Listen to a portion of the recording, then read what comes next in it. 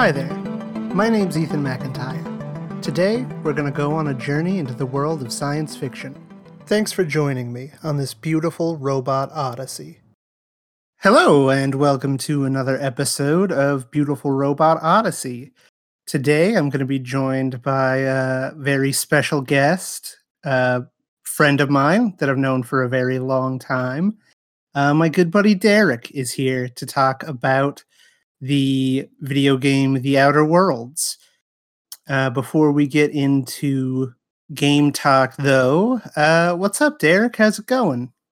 It's good. It's good. Yeah, life is good. I feel like, and trying to keep it like my recap of my life in terms of like bro topics, like just like a lot of good sci-fi stuff happening right now. Yeah, it's a good time to be alive. Yeah, Sci-fi wise, it's a bad time to be alive, like real life wise, yeah, but in but terms of science fiction, yeah. Well, and not to like get too much into some stuff I want to bring up in like the actual main episode, but like like that's the beauty of sci-fi, right? Like life will go on. There is answers to our problems. There are solutions. Like we can venture out into the stars and we can leave this shithole. Like it's beautiful. And so yeah, so I don't know, just I like literally just I know you did too, just watched episode 3 of The Mandalorian. yeah, that came out on the day that this is being recorded. Whew, Yeah. What an episode. that was a spicy meatball. Yeah. I felt like and this is not like a spoiler too much, but I felt like that scene where he's coming into the port. Yes. Not only was a great scene, but also felt very Firefly. Oh, yeah. It felt like, and I know that that's not like you haven't seen the show, correct? Correct. I've seen the first episode of the show, and I've Mhm. seen the film Serenity. Yeah, well, that pretty much. I mean, that you get a good feel for it. Like, I thought it was like a perfect blend of like cool and interesting and gripping, and then hilarious. Yeah, it felt very Firefly to me, which I really liked. So I was pretty much instantly locked into this episode. Yeah, it was super cool. I have become such a big like Star Wars expanded universe nerd over the last few years, and this will be a spoiler for chapter 11 of The Mandalorian if anybody has not watched it yet when this comes out. But I must have like made a noise or done something because when like before she even took her helmet off or said her name or anything, like Bo-Katan has a line and it was like subtitled like Bo-Katan says blah blah blah, and I must have been like ah! Because my wife like looked at me and was like, "Are you okay?" So cool, so cool. Yeah, yeah, and then, like, being enthused by Star Wars has been great, and I just last night played maybe 20 minutes of Jedi Fallen Order, which I had not touched since the weekend it came out, and I rented it, and, I remember getting to this part that was very frustrating to me, and I instantly got past that part and, like, kept exploring a cool Jedi tunnel cave that I was in, like, very much remembering why like, how much I like that game, so, gonna be putting in a lot of time soon. Very nice. So, what would you say got you like started on sci-fi? Oh, that's good. I mean, it was Star Wars. I would say Star Wars and Star Trek, but Star Wars probably came first. And I don't even remember not loving Star Wars. I'm in the same boat. Yeah, I think that's really where it started for me. And actually, I think you are pretty much the person that like introduced me to Star Trek. Hmm. My parents are, well, my mom is like a big Star Trek fan, but I didn't like know that until you were talking to me about Star Trek and I like came home from school or whatever and was like, "Yeah, Derek was talking about Star Trek? I don't know what that is." And my mom was like, "Oh, it totally rocks." And then we watched like all the movies and stuff. But Star Wars definitely, I think I'm in the same boat. Yeah, I like Star Trek a lot, and that's like a whole other episode talking about like there's some great stuff in Star Trek, but Star Wars has Jedi, and that's pretty big to me. Jedi and Sith lightsabers, like that's a pretty huge difference. Yeah. Well, that's the thing. Like, I talk about this a little bit in the first episode of Beautiful Robot Odyssey, that at root, I consider Star Wars to be fantasy, not science fiction, because it's about a wizard who gets his dad's magic sword and goes to fight like other evil wizards. Yeah. And like good and evil are like real, literal, like quantifiable things in the universe. Like it leans way more into fantasy tropes than science fiction tropes. At least the movies do. There's a lot of expanded universe stuff that goes harder on the sci-fi aspects. Yeah. Well, and so yeah, love Star Wars from the beginning. And my older brother was very into Star Wars, and my dad was very into Star Wars, and so that was great for me. And then there was this aspect of I grew up in the country in like the middle of nowhere. I didn't have my like first. I didn't own a gaming system until I was in high school, despite like loving video games and playing them whenever I could. We didn't have cable. Like there was just a lot of time to just be outside and stare off into space and imagine being anywhere else. And it really drew some parallels between me and Luke, who was just this who this was this person who felt like he was destined for greater things, or at least different things, and just desperately wanted to leave where he was. Yeah. And so that's something I related to, and I don't not at the time like realized that I was relating to, but that sense of like there is adventure out there, there is more to this boring, destitute life in the middle of nowhere. And then as like eventually it took a long time, but actually explored other sci-fi, and now I'm like very into like any sci-fi movies or video games. That theme of like go just like take off, take a starship and fly away to a completely different planet, completely different galaxy, like that's so exciting, and it's new and it's different, and you can so instantly change your surroundings and your circumstances. And that's like a theme that I absolutely love in any sci-fi adventure that will give me that. Yeah. That's really interesting. I don't know if that we've known each other for what, like 20 years Yeah. almost at this point. I don't know that we've ever had just a straight conversation about like what we like about sci-fi. That is a very cool take. Like I totally get what you mean about growing up where we grew up. I mean, you like we both grew up in small Hmm. communities. You grew up in a smaller one than me even, and mine was already very tiny. And yeah, that's a really good point. I don't know if I ever like consciously thought about that aspect of it and then how it influenced my own appreciation for the genre. That's very cool. Do you have a favorite fictional robot? Wow, that is so good. I like that question a lot. I grew up, and for a very long time I was definitely the person who rooted for and cheered for villains. And I think now looking back, I'm just a little angsty. So like HK-47 from KOTOR Oh yeah. was like, I mean, you got like a mean sassy robot that can shoot people. That's pretty great. Yeah. Yeah, HK is very good. You're the first person on the podcast to give that answer. So Yo, hey, good.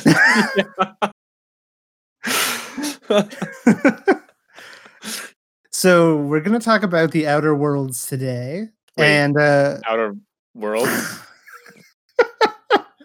we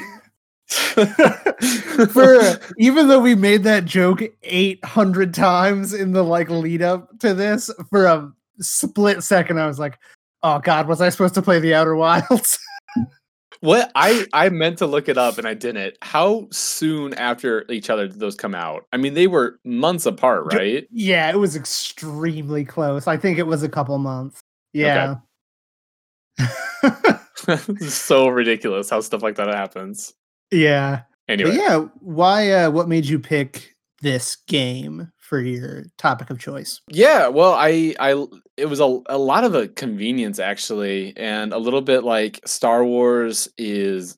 I was trying to. I first started thinking about like, okay, Ethan's starting this podcast. I'm super pumped about it. I'm really excited to be on it. What's a good starting topic though? And then Star Wars seems so big and so important. I'm not as familiar with Star Trek, even though I'm a fan. I felt like that would seemed a little too big also. So then I started to think of some smaller things. And then I thought like Outer Worlds got some pretty good praise. It's still being touted a lot now with the new Xbox, even because they've got like the enhanced version, so it's got to be on some of its artwork and box art and stuff like that. It's getting touted a little bit more again. So, and I hadn't played it yet. I hadn't tried it out. Or I guess maybe I played 15 minutes of it before when it first came onto Xbox Game Pass. So I thought, okay, perfect. Same. I think that weekend that it hit Game Pass, I got to Edgewater, and that's about it. Yeah, right. Which is like not the starting area, but really essentially the starting area. Yeah, the first town. Yeah, first town. Yeah. And so yeah, so anyway, and I thought, okay, I want to go back to that. I want to try it out. It's gotten some good praise. It looks interesting. And let's try out and I thought it would be fun to do something that we both weren't very familiar with. So yeah, it was I'm really glad that you picked it because once I actually got into it, it turns out I really like this game. You are not a big Fallout guy, correct? That is absolutely correct. And I will tell all your listeners shamelessly that Fallout got too spooky for me pretty much right away. Oh, really? I'm yes, right. Isn't that absolutely ridiculous? It's the same reason I haven't played BioShock and I'm ashamed of it. I want to play these like beloved, critically acclaimed games, but like I remember playing Fallout and it's just like so dark and spooky and upsetting that and I'm so lonely. The fourth one you get a dog, right? Yeah, you get companions in most of the games, I think, eventually. Yeah, but what about a dog? Do you get a dog in the third one? I think you traditionally, yeah, I think you get a dog in 3 and 4, I think, named Dogmeat. It might only be 3. I don't know. I'm gonna be honest. I haven't played a ton of Fallout. I played a lot of 3 when it first came out, but I didn't really play New Vegas or 4 very much. Okay. So no, I don't have a lot of experience with like the systems and the look and the feel of any of those any of the Fallout games. Gotcha. Yeah, I was just curious because this is the same team that did New Vegas, I believe, which, as I understand it, is one of the more lauded Fallout games. Like I said, I kind of missed that one. I was like really into Fallout 3 when it first came out, and then New Vegas, for whatever reason, just like completely passed me by. My memory must be really bad because honestly, I thought I remembered you playing that back in, I guess it would have been high school. So that's funny. Yeah, I don't know. I rented it once and I got it started and I just never went back to it. Much like this until you like suggested it. Maybe there's something about the way this team writes or something that that takes a little bit to hook me. Yeah. But yeah, once I got started in this, I ended up really, really liking it. Even just character creation and the way that it handles skills, I think it's really cool. I like that they are grouped into these categories of like 3 or 4 skills, and you can upgrade like the broad category up through like level 50. And then after that, you have to kind of individually specialize. I think that's a really smart and cool way to do it. And it makes your skill investments at lower levels feel like really big. And then once you hit higher levels and like, you're like, oh, well, now I have to actually like specialize and stuff and think about your build more. That's super cool. I'm somebody who really, my preferred play style in, I guess, like Western RPGs of this nature, I always like to focus on like non-combat skills. I like to open up new dialogue options or be able to, you've got a really high science skill, so you can figure out how to reprogram this thing or whatever. I like things that open new narrative pathways. And so having the ability early on to just be like, oh, all the social stuff is together. Cool. Like, I just want to improve all of that so that I can talk to people more. And, later on I can worry about, well, do I want to be better at persuading or lying or whatever? But I'm going to have a kind of low level skill at that will help me throughout the rest of the game. Mm-hmm. That's very cool. I tend to go for a more balanced build because I don't like getting myself in situations where, especially combat gets like really painfully hard and I keep dying. But it is frustrating when you lose out on things. But to the credit of this game, my point is like because of this cluster system, I could spread out my points and feel pretty okay at most things. Yeah. And even though I didn't have a lot of points into like dialogue options, I was still able to select those dialogue options a lot and be successful, which always feels really good.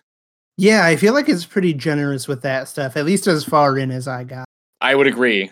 I hadn't failed a conversation thing yet. Yeah, I feel like it gives you a lot of latitude on that. Mm-hmm. Well, I was just gonna kind of jump in because to preface this a little bit too. Like, I feel like I'm gonna sound a little hypocritical, and I am just like Ethan's friend. Like, I don't have anything to my name at all, and so like anybody That's listening, not true. You are a roboticist. That's why Yeah. I wanted you on the first episode. You design and build robots Oh professionally. man, that would be cool. That would be really awesome. I wish that was me. That would be No, I just like anybody listening, I just want to be like, hey, I'm Derek. I'm just a guy who says some things. So like take everything I say with a grain of salt. When I say I'm gonna sound hypocritical at times because I enjoyed my time with the game, but I think I'm probably not gonna return to it anytime soon. Yeah, I was real deep into it, and then Star Wars Squadrons was like half off, and I bought that, and I don't think I have launched the Outer Worlds again. Yeah. So I love the look of the game. Bright colors and interesting stuff, but it does feel. You know what I ended up thinking was I felt like this game really felt like Fable. I agree with that. I think I hadn't drawn that comparison in my own mind, but now that you say it, I can totally see it.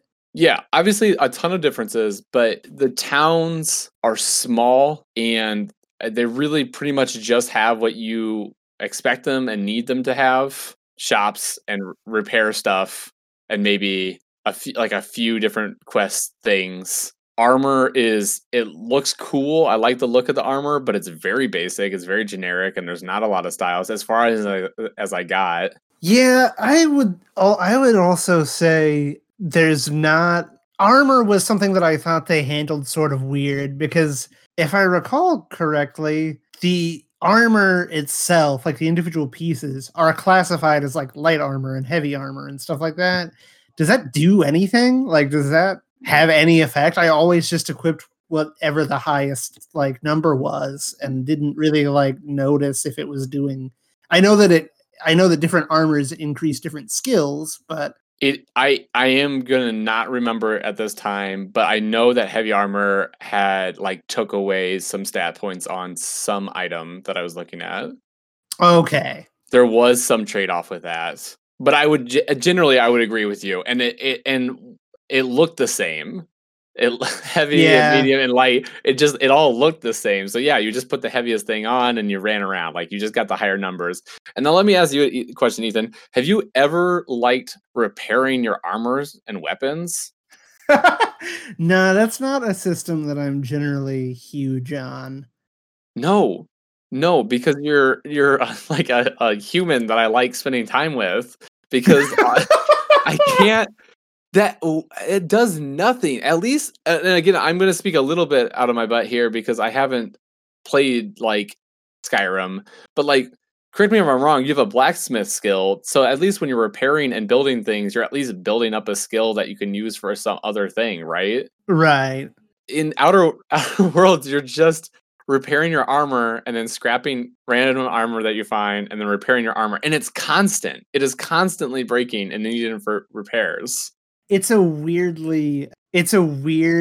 thing for them to bother with. It feels weird to me that is supposed to be presumably like a point of realism, like you got to repair your gear, like considering that they don't bother with that sort of trapping for anything else. Like you don't have to eat. I mean, like you can eat and it can heal you or whatever, but it's not like it's a weird system to just like toss in there to be like, I mean, obviously like from a mechanical standpoint, yeah, it's just supposed to encourage like trying different gear or whatever because this one's getting low, or you need to, we need to fill up inventory slots. So like you're going to have armor repair things and stuff like that. But it's not, I don't feel like it's not a system that I feel is additive in like most games that it's in. And I especially felt weird in this one.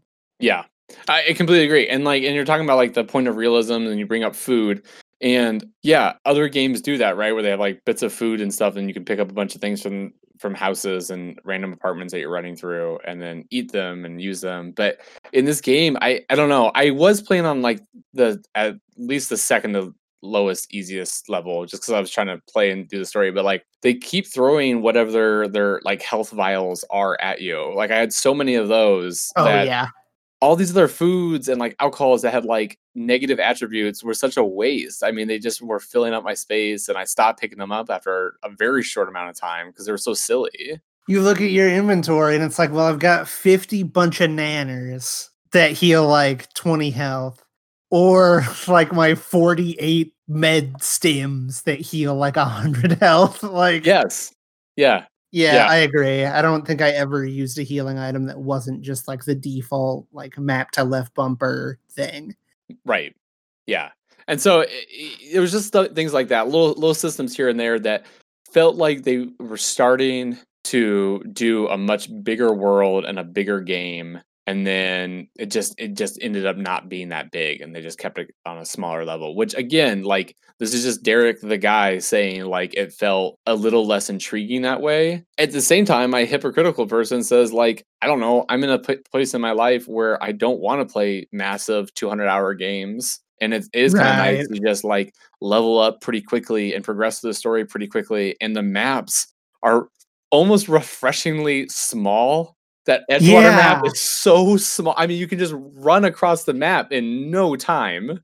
Yeah, I actually did. I agree. I am also like at a place in my life where I'm just like, oh, I can go over there in like 2 minutes. Cool. That's good. That's fine. Yeah. I'm gonna beat this game in like 20 hours. Nice. Yeah. And again, another hypocritical point that I was thinking about a lot was the guns, which there's not a lot to choose from. They're all pretty much the same. I mean, in terms of like, there's some variations. There's like, I found 2 different types of shotguns, and I found like one long rifle when I was playing. And I started playing, and I was just kind of hopping back in, and I died a bunch of times because I'm trying to take on too many enemies at once, or a couple like too strong. Once I got a couple okay guns and not just my basic pistol and stick that I was trying to club people with, I never had problems with combat again. I would agree with that. I feel like there is a weird point that you hit not terribly deep into the game where combat goes from really punishing. Like there's a quest very early on in Edgewater where the vicar wants you to go find this book. And so I was going to do that, and like I had to walk past this sort of abandoned like housing complex that was full of bandits, and I got murdered like 800 times. Yep. Same. But then it's like you get the gear off of those guys and maybe like a little bit of extra gear, and it's like this switch flips where like, all of a sudden I'm like on the Groundbreaker and I accidentally stumble into like a giant gang base, and it's like bam, bam, bam, bam, bam, they're all dead. Yeah, it's exactly it. I remember again, probably exactly the same spot, or just about within a few minutes, I saw some animals, and I was like, okay, animals in video games, especially RPGs, always some nice easy XP. I just want to level up a little bit. Picked a fight with them, got murdered just almost instantly. They just like destroyed me. And then very quickly it was nothing. Like then I just had I had a heavy machine gun, and if anybody rolled up on me, it was over at that point. I just got it out and played it. So combat started getting less intriguing. And then I got a long rifle, so I was shooting people from a distance, especially with my slow down speed power. So combat started getting a lot less interesting.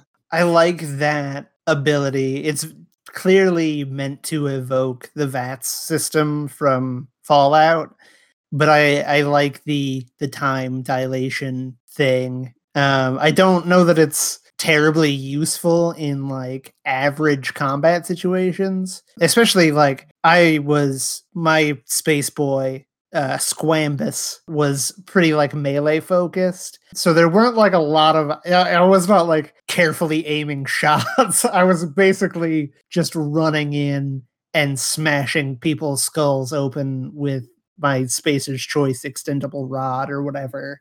Yeah. It was neat to just on occasion be like, slow down and bash. Right. Yeah, I like the power too, and very cool in that respect. But I did once I started thinking and comparing this game to Fable, a game like that I played a ton back on the original Xbox and loved. I was thinking like, man, it would be way cooler if they had a few more powers. Yeah, yes, I agree. I definitely do think that the mechanics of this game in terms of combat are really basic. Like, it's cool that there's some weapon modding stuff in there. I like that. Yeah, that's good.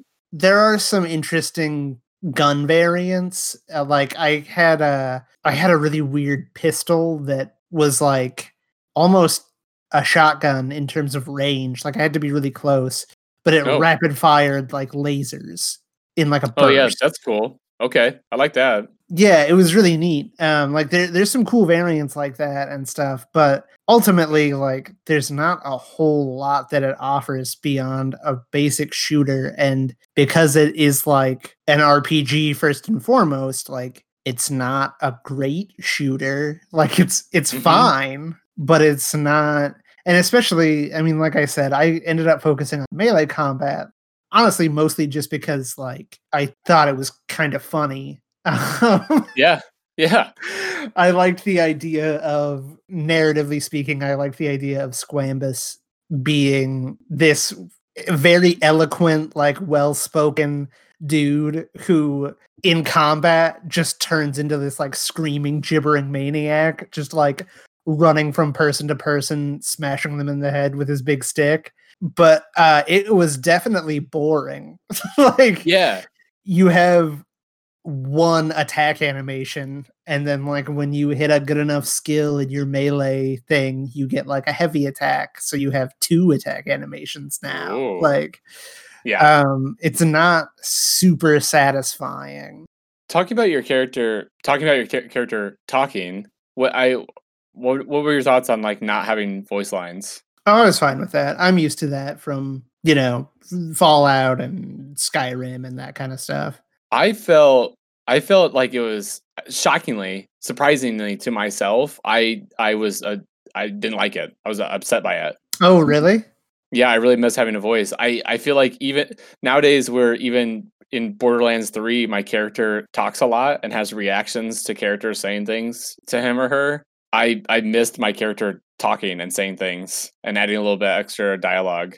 That's interesting.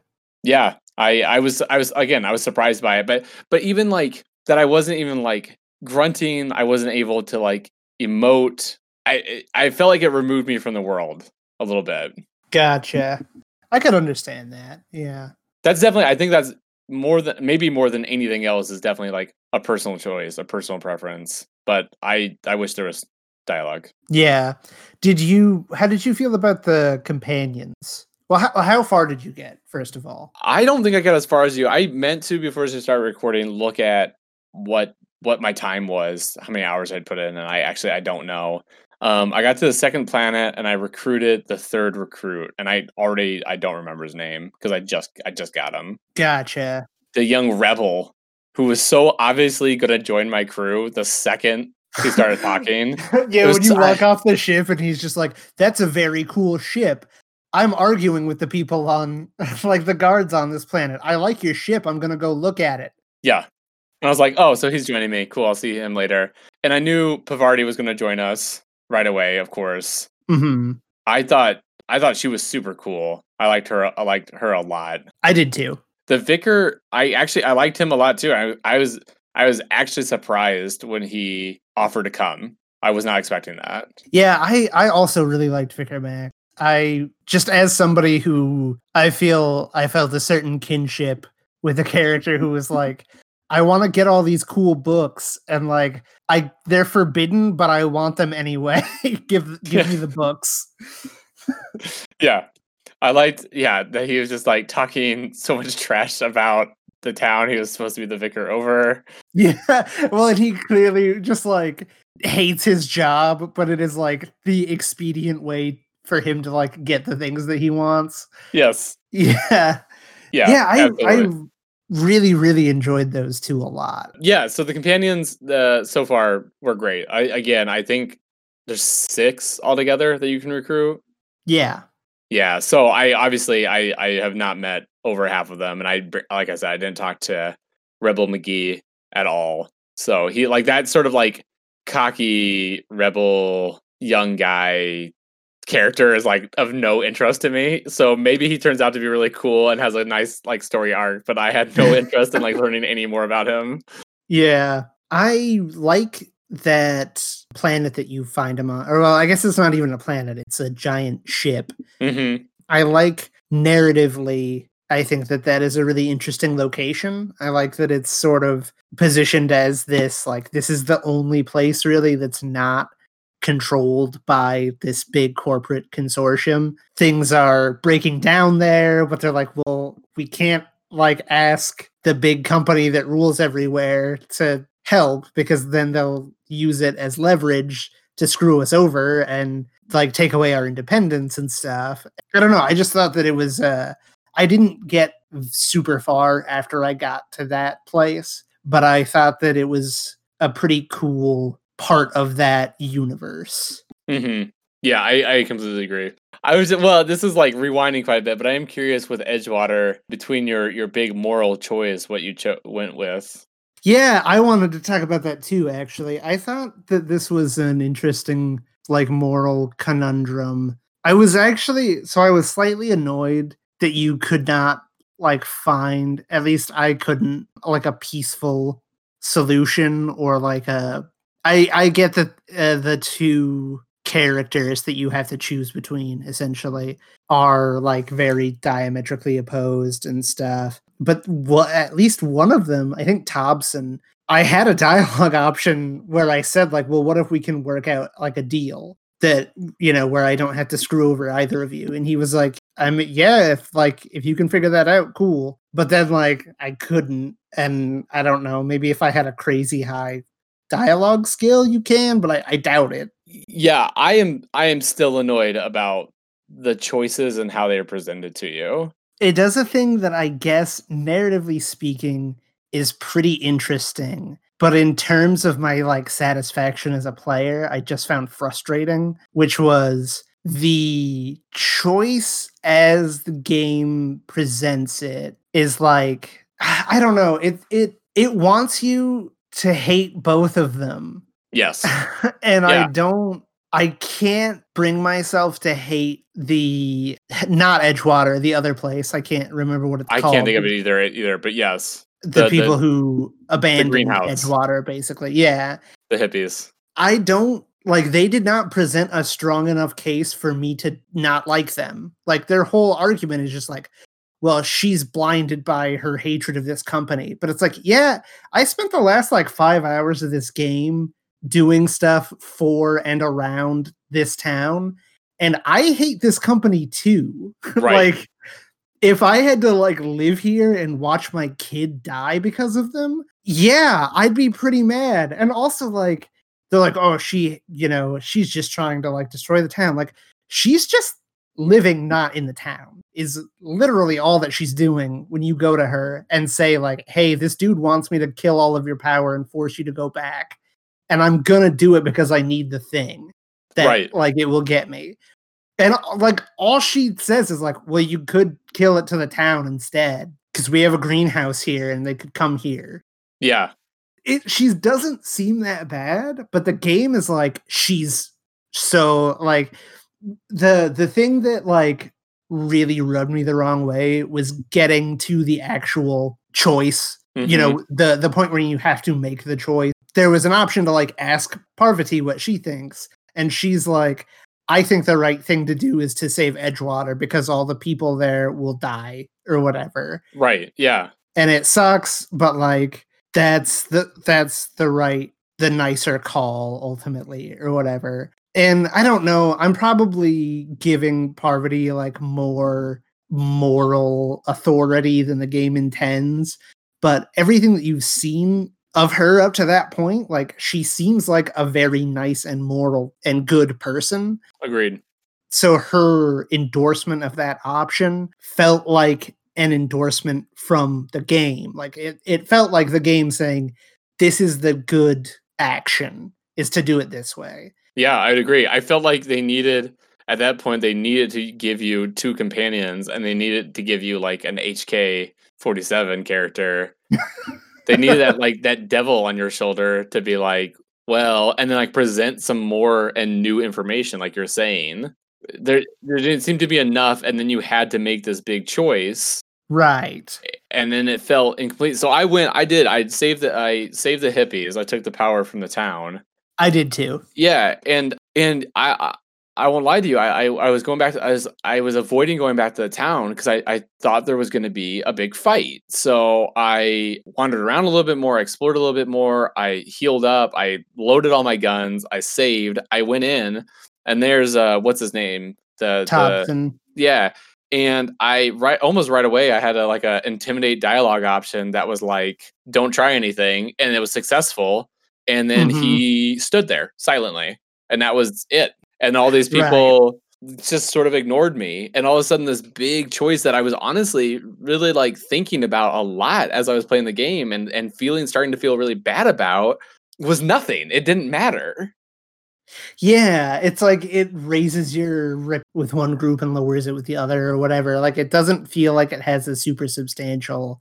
I don't know, maybe it comes back later on or something, but yeah, well the worst part was I was over encumbered and the vending machines didn't have power anymore.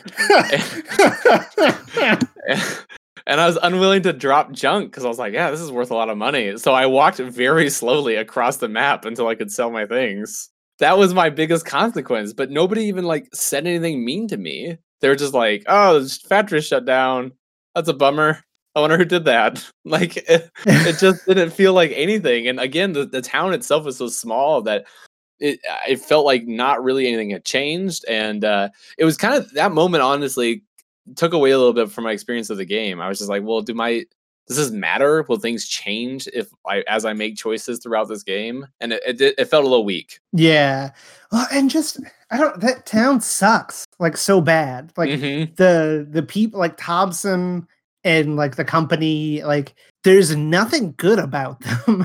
Like, right. I mean, Thompson as a person seems okay. Like he doesn't try to betray you or screw you over or anything like that, other than being like a really hardcore company man for a really terrible company. I don't know. It presents this choice of like the choice that it presents you with is like, okay, if you take the stuff away, the power away from the greenhouse, they'll have to go back to the company that they don't like. And if you take it away from Edgewater, then they die or whatever. But it's like, none of those feel, it's like, I don't want to do things that will support this company because they're terrible and made life for all of the people on this planet terrible. Yeah, exactly. That feels like the crueler option, regardless of whether or not the people in Edgewater will suffer for it. Like, I don't have anything. I was about to say I don't have anything against those people, but even that's not true. Like, as you walk through that town, it's like, oh, well, everyone's dying of plague. Right. And they won't give anybody medicine. Yeah. And the only way to get medicine is to work yourself to death. Like, these are garbage people anyway. Yeah. I don't feel bad for them. I think it could have been with just a little bit more work. You could have really turned Thompson, but no, not Thompson. Thompson. Yeah. He could have been a really cool like Lando character. That would have been interesting. You know, he's his top guy and he has to listen to this big corporate overlords, but he's secretly trying to help out his people. Yeah. That would have been so much more compelling and interesting. It would have been way more interesting, and it could have led to what I was talking about earlier, like going down a much harder path to get an equitable solution for both sides. Yeah. If he was sympathetic in that way, and like because after I talked to the greenhouse lady and she was like, oh yeah, he made my kid die because he wouldn't give me medicine, even though we had medicine or whatever. Like, and I went back and talked to Thompson because I was like, well, maybe I can, if I talk to everybody or whatever, like I have new information, maybe I can figure something out. And Thompson is just like, oh, well, yeah, that's what we do is we let people die. Like, yeah, I mean, sorry, like I'm not happy that he died, but like it was my job to let him die. Yeah, thoughts and prayers. Oh, right, like that sucks very bad, and like it would have been way more interesting if he had been like broken up about it, or like been like, yeah, I get it, like I get that that's what drove her away, and like I shouldn't have done it, and like blah blah blah. Like if there had been, if he had had any reaction to it, and like you could have maybe undergone some different thing where like you know brokered peace talks between the two of them or something, like, and he tried in some way to atone, and she helped get Edgewater out from under the thumb of this corporation that he maybe could have secretly resented or something like that. Absolutely. Yeah, that would have been a lot more compelling. A lot more compelling. Yeah, I completely agree. So, switching gears a little bit, did you get any phobias, any negative attributes? I did not. Oh, you didn't? Okay, so I was I only knew about the system because I absolutely am obsessed with achievements. So I looked through the whole achievement list, of course, and there's an achievement for getting like 3 phobias, 3 negative things. And so I was like, oh, what's that? So I looked it up, and it's a system that if you mess up things too often, like you can get a permanent like negative status. Oh, that's cool. Yeah, and I was like, well, that's a neat system. And what takes away from it a little bit is it's a choice, it's a trade-off. But I also get that because the game doesn't want to be too punishing or too mean. Because like we've been saying, it's definitely a game that feels like it's a little bit on easy mode. So the first one I got was, I wish I'd written down the names, but it was like a fear of falling because I kept jumping off cliffs because I kept forgetting about fall damage. So I didn't kill myself too many times, but I would just jump off and take a little bit of fall damage. And so one time I did that, I jumped off and it said, all right, well, you're going to have some negative stat bonuses when you're up high, but if you take this, you'll get a skill point. And so I was like, yeah, all right, cool. That's fun. I'll take that. So I nabbed that one. And then later, this one I didn't like as much. You fight a bunch of robots. And at one point after a fight with the robots, it jumped up and it said that I had robophobia from being in fights with too many robots, which was doubly funny because as I was playing, I was watching Iron-Blooded Orphans. So there was a lot of robots in my life. And maybe I was a little bit afraid of robots at that point.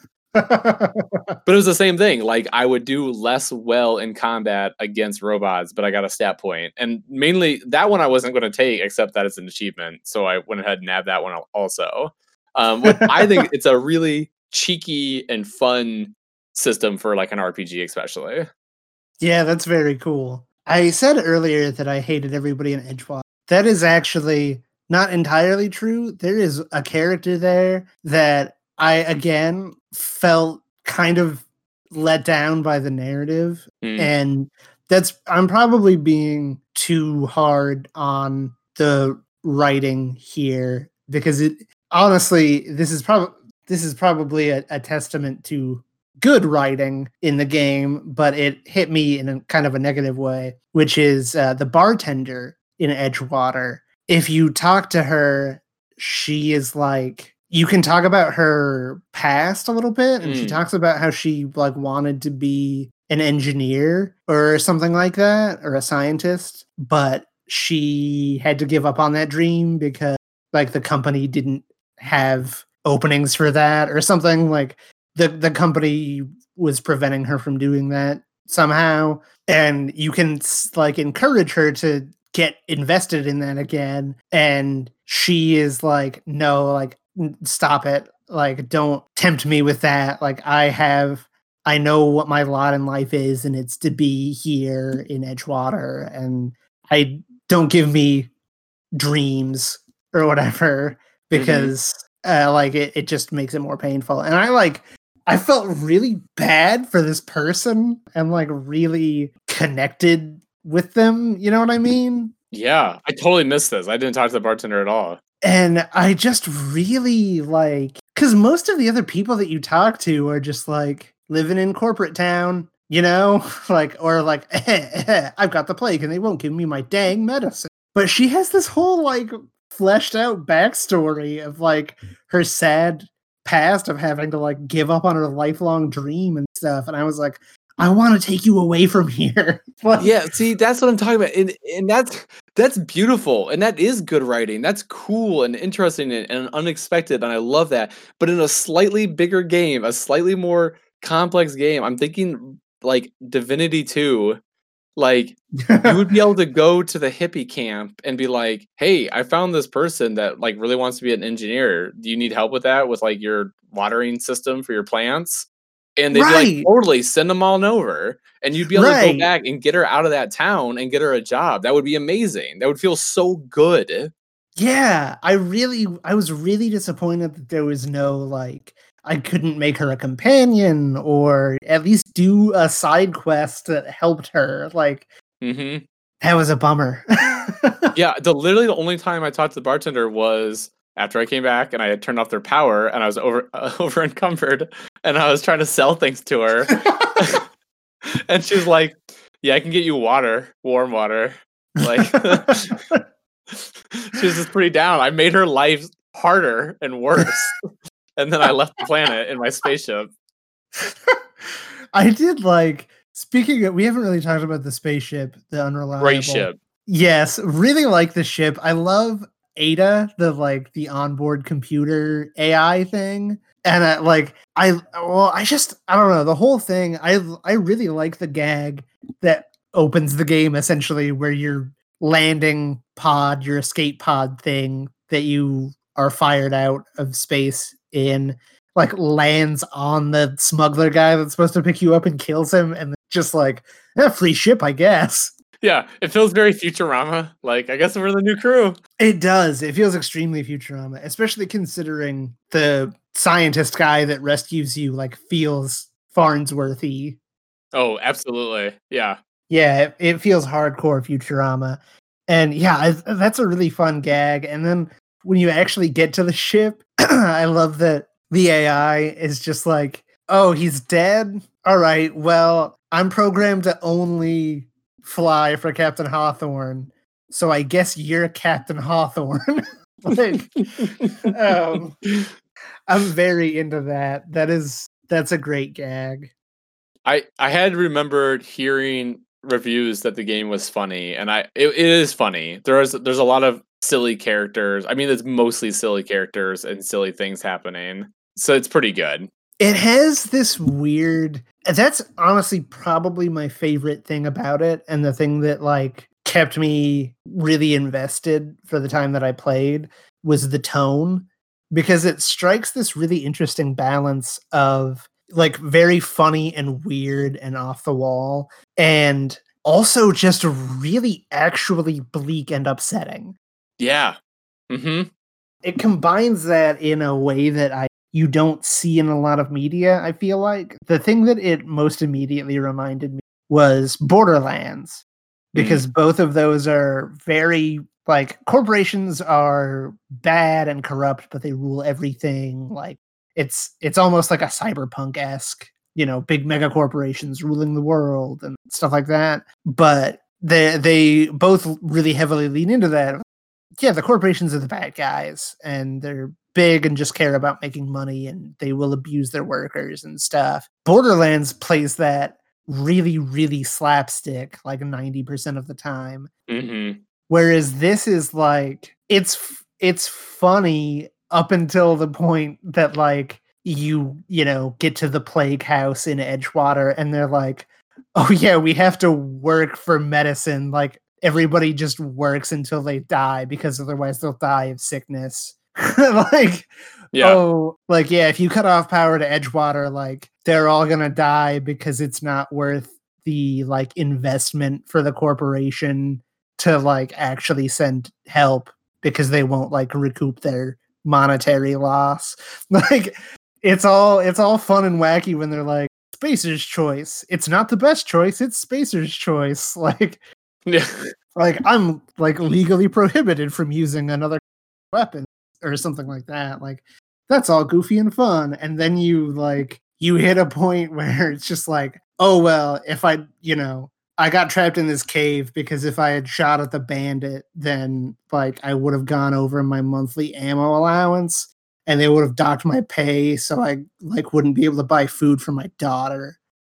Like Yeah. it's just really just gets like hardcore dark sometimes. Yeah. Well, and like talking about Spacer choice in relation to everything you're saying, which I 100% agree with. I've heard a critique before about how now, as long as Fallout's been around, this Pip-Boy character started out as like a critique of some of the similar things and is now a parody of itself. And you can buy Pip-Boy pop figures and clothes and anything that you would want. There's like a Pip-Boy version of it. And it's become this like parody of itself, and then it's making a bunch of money, and then you're giving money for plastic pieces of trash, like, and it's ridiculous. And so what's nice about Outer Worlds is that it's its own thing, and so like Spacer's Choice can be what it's designed to be, which is just like this ridiculous parody, this ridiculous like laughing at, yeah, we're spending money for these like tools of death, and it doesn't benefit us or anyone around us, and it doesn't matter to the mega corporations.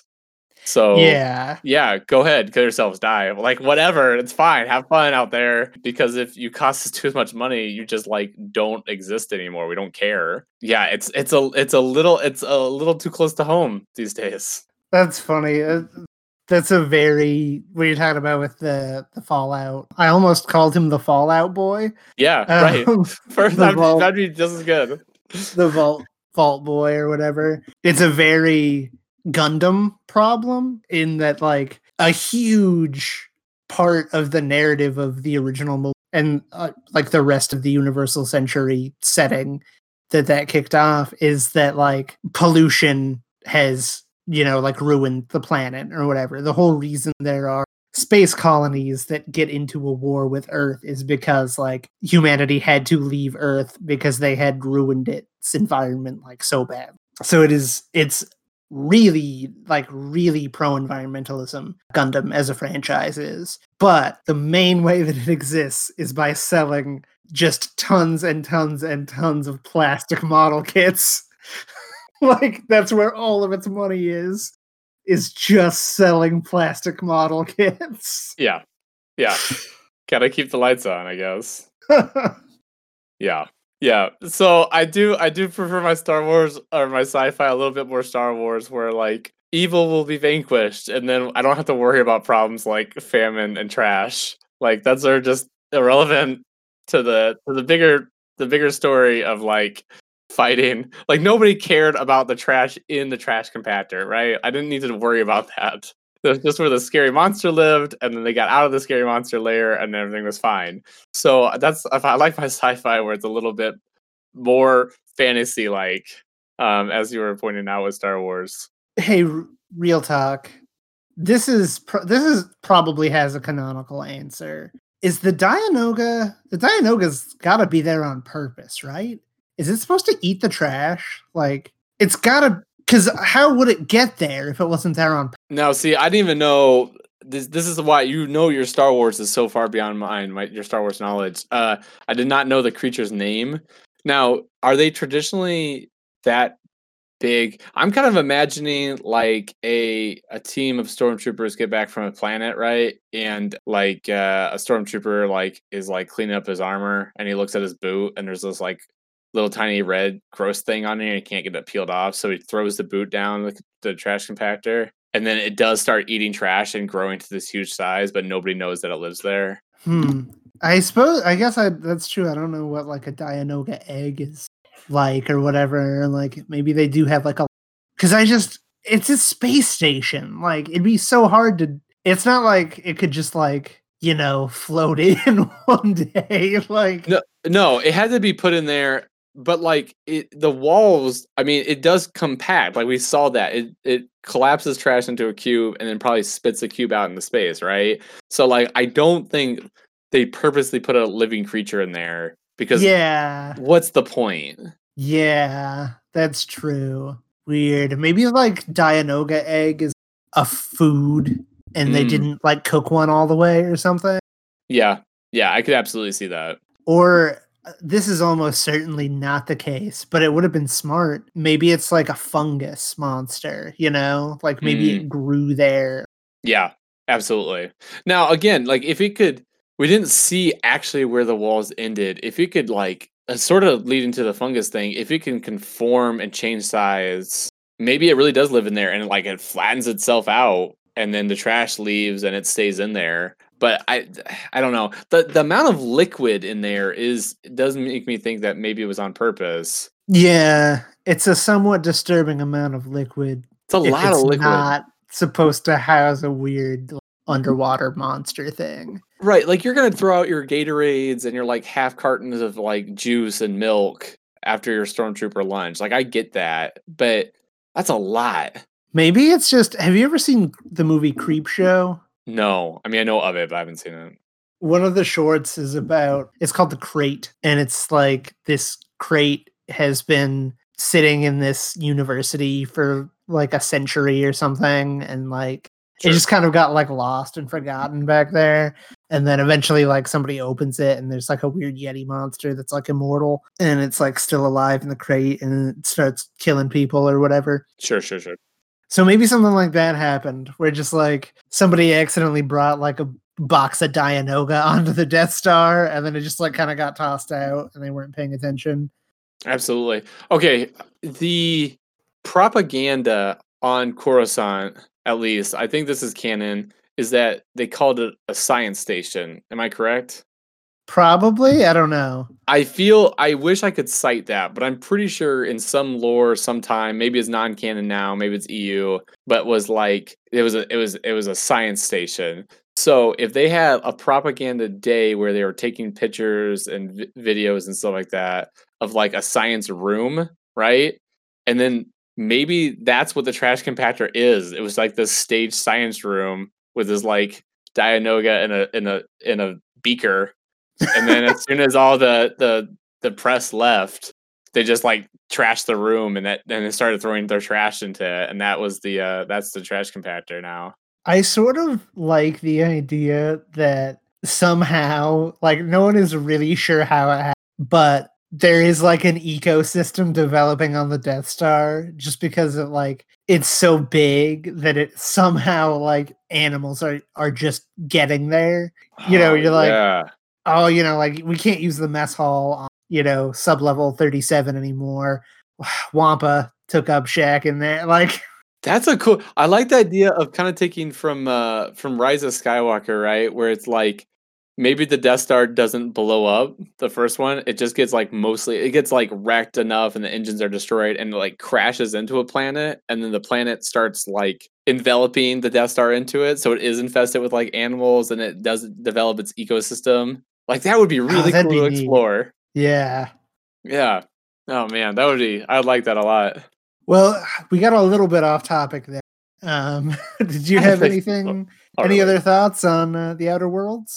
That was my main notes. I was thinking along with Fable. Fable was such a big deal to me at the time, and was such a strong introduction into like you and I RPG histories, and like the ones we grew up with are very different, and went a lot more. You have experience with a lot more like longer and complex RPGs, but Fable for me was like that was a big deal. Like before Mass Effect, like that was the game I had played through the most as an RPG. Anyway, I'm talking too much about that. My point is that I enjoyed it so much. I was thinking like if I had kids that I was introducing to video games, I think I would want them to play Outer Worlds pretty early on because it feels there's dialogue and there's choices and there's things that you have to think about and do, and there's some inventory management and you have to there's skills management and things like that. I feel like it's a really awesome introductory game. And to me, it just now at this age, at this point, it feels a little basic, but I feel like it could hit somebody like really right early on in their gaming history and feel really big and really cool. I think that's a really good point. I think if you are some more linear stuff or stuff with not so many RPG elements, which I guess is kind of an increasing rarity these days, True. I think that it is because I think the mechanics that it has, it does pretty well. It's just it doesn't have there's not a lot of depth to them. But Right. I agree. I think if it hit you at the right point in your gaming career, like the writing is interesting enough to like keep you going and stuff like that and exploring the different worlds and that kind of thing. Yeah, I agree. I think it would be a game for an audience that is not used to the conventions of the genre. Yeah, but that's kind of my last thoughts. I overall, it's a good game. It's fun. It's colorful. It's bright. I agree. It's got good stuff to it. And again, with all games on Game Pass, try it out. I mean, just download it and see if it hooks you, and if it doesn't, it doesn't. But like, just download it. I mean, my goodness, what a value! Yeah, absolutely, 100% agree. All right, well, thank you for coming and talking about this. I had a super good time. I'm really glad that this is what you picked. I feel like there was a lot of meat on them bones in terms of discussion. Yeah, I agree. I had an absolute blast. I've been looking forward to this since you invited me on, and yeah, it was somehow even more fun than I was expecting it. And I had high hopes already. So thank you. Yeah, we'll definitely have to do this again. I would love to have you back. Yeah, absolutely. Groovy. All right. Well, thank you for listening, everybody. And thanks again to Derek for coming on. Yeah, I guess that pretty much wraps it up. I'm not 100% sure what the next episode is going to be yet. I have a couple different recording sessions lined up. I'm just not sure as far as release order. But yeah, check back in 2 weeks because I'm sure I'll be talking about something and it'll probably have robots. So I've been Ethan McIntyre. Credit again for my cover art goes to Jennifer Brown. That's at OG Jenny B on Twitter. And my intro music is Weirder Stuff by Geographer. Thank you to those fine folks. And I'll talk to you all again in a couple weeks.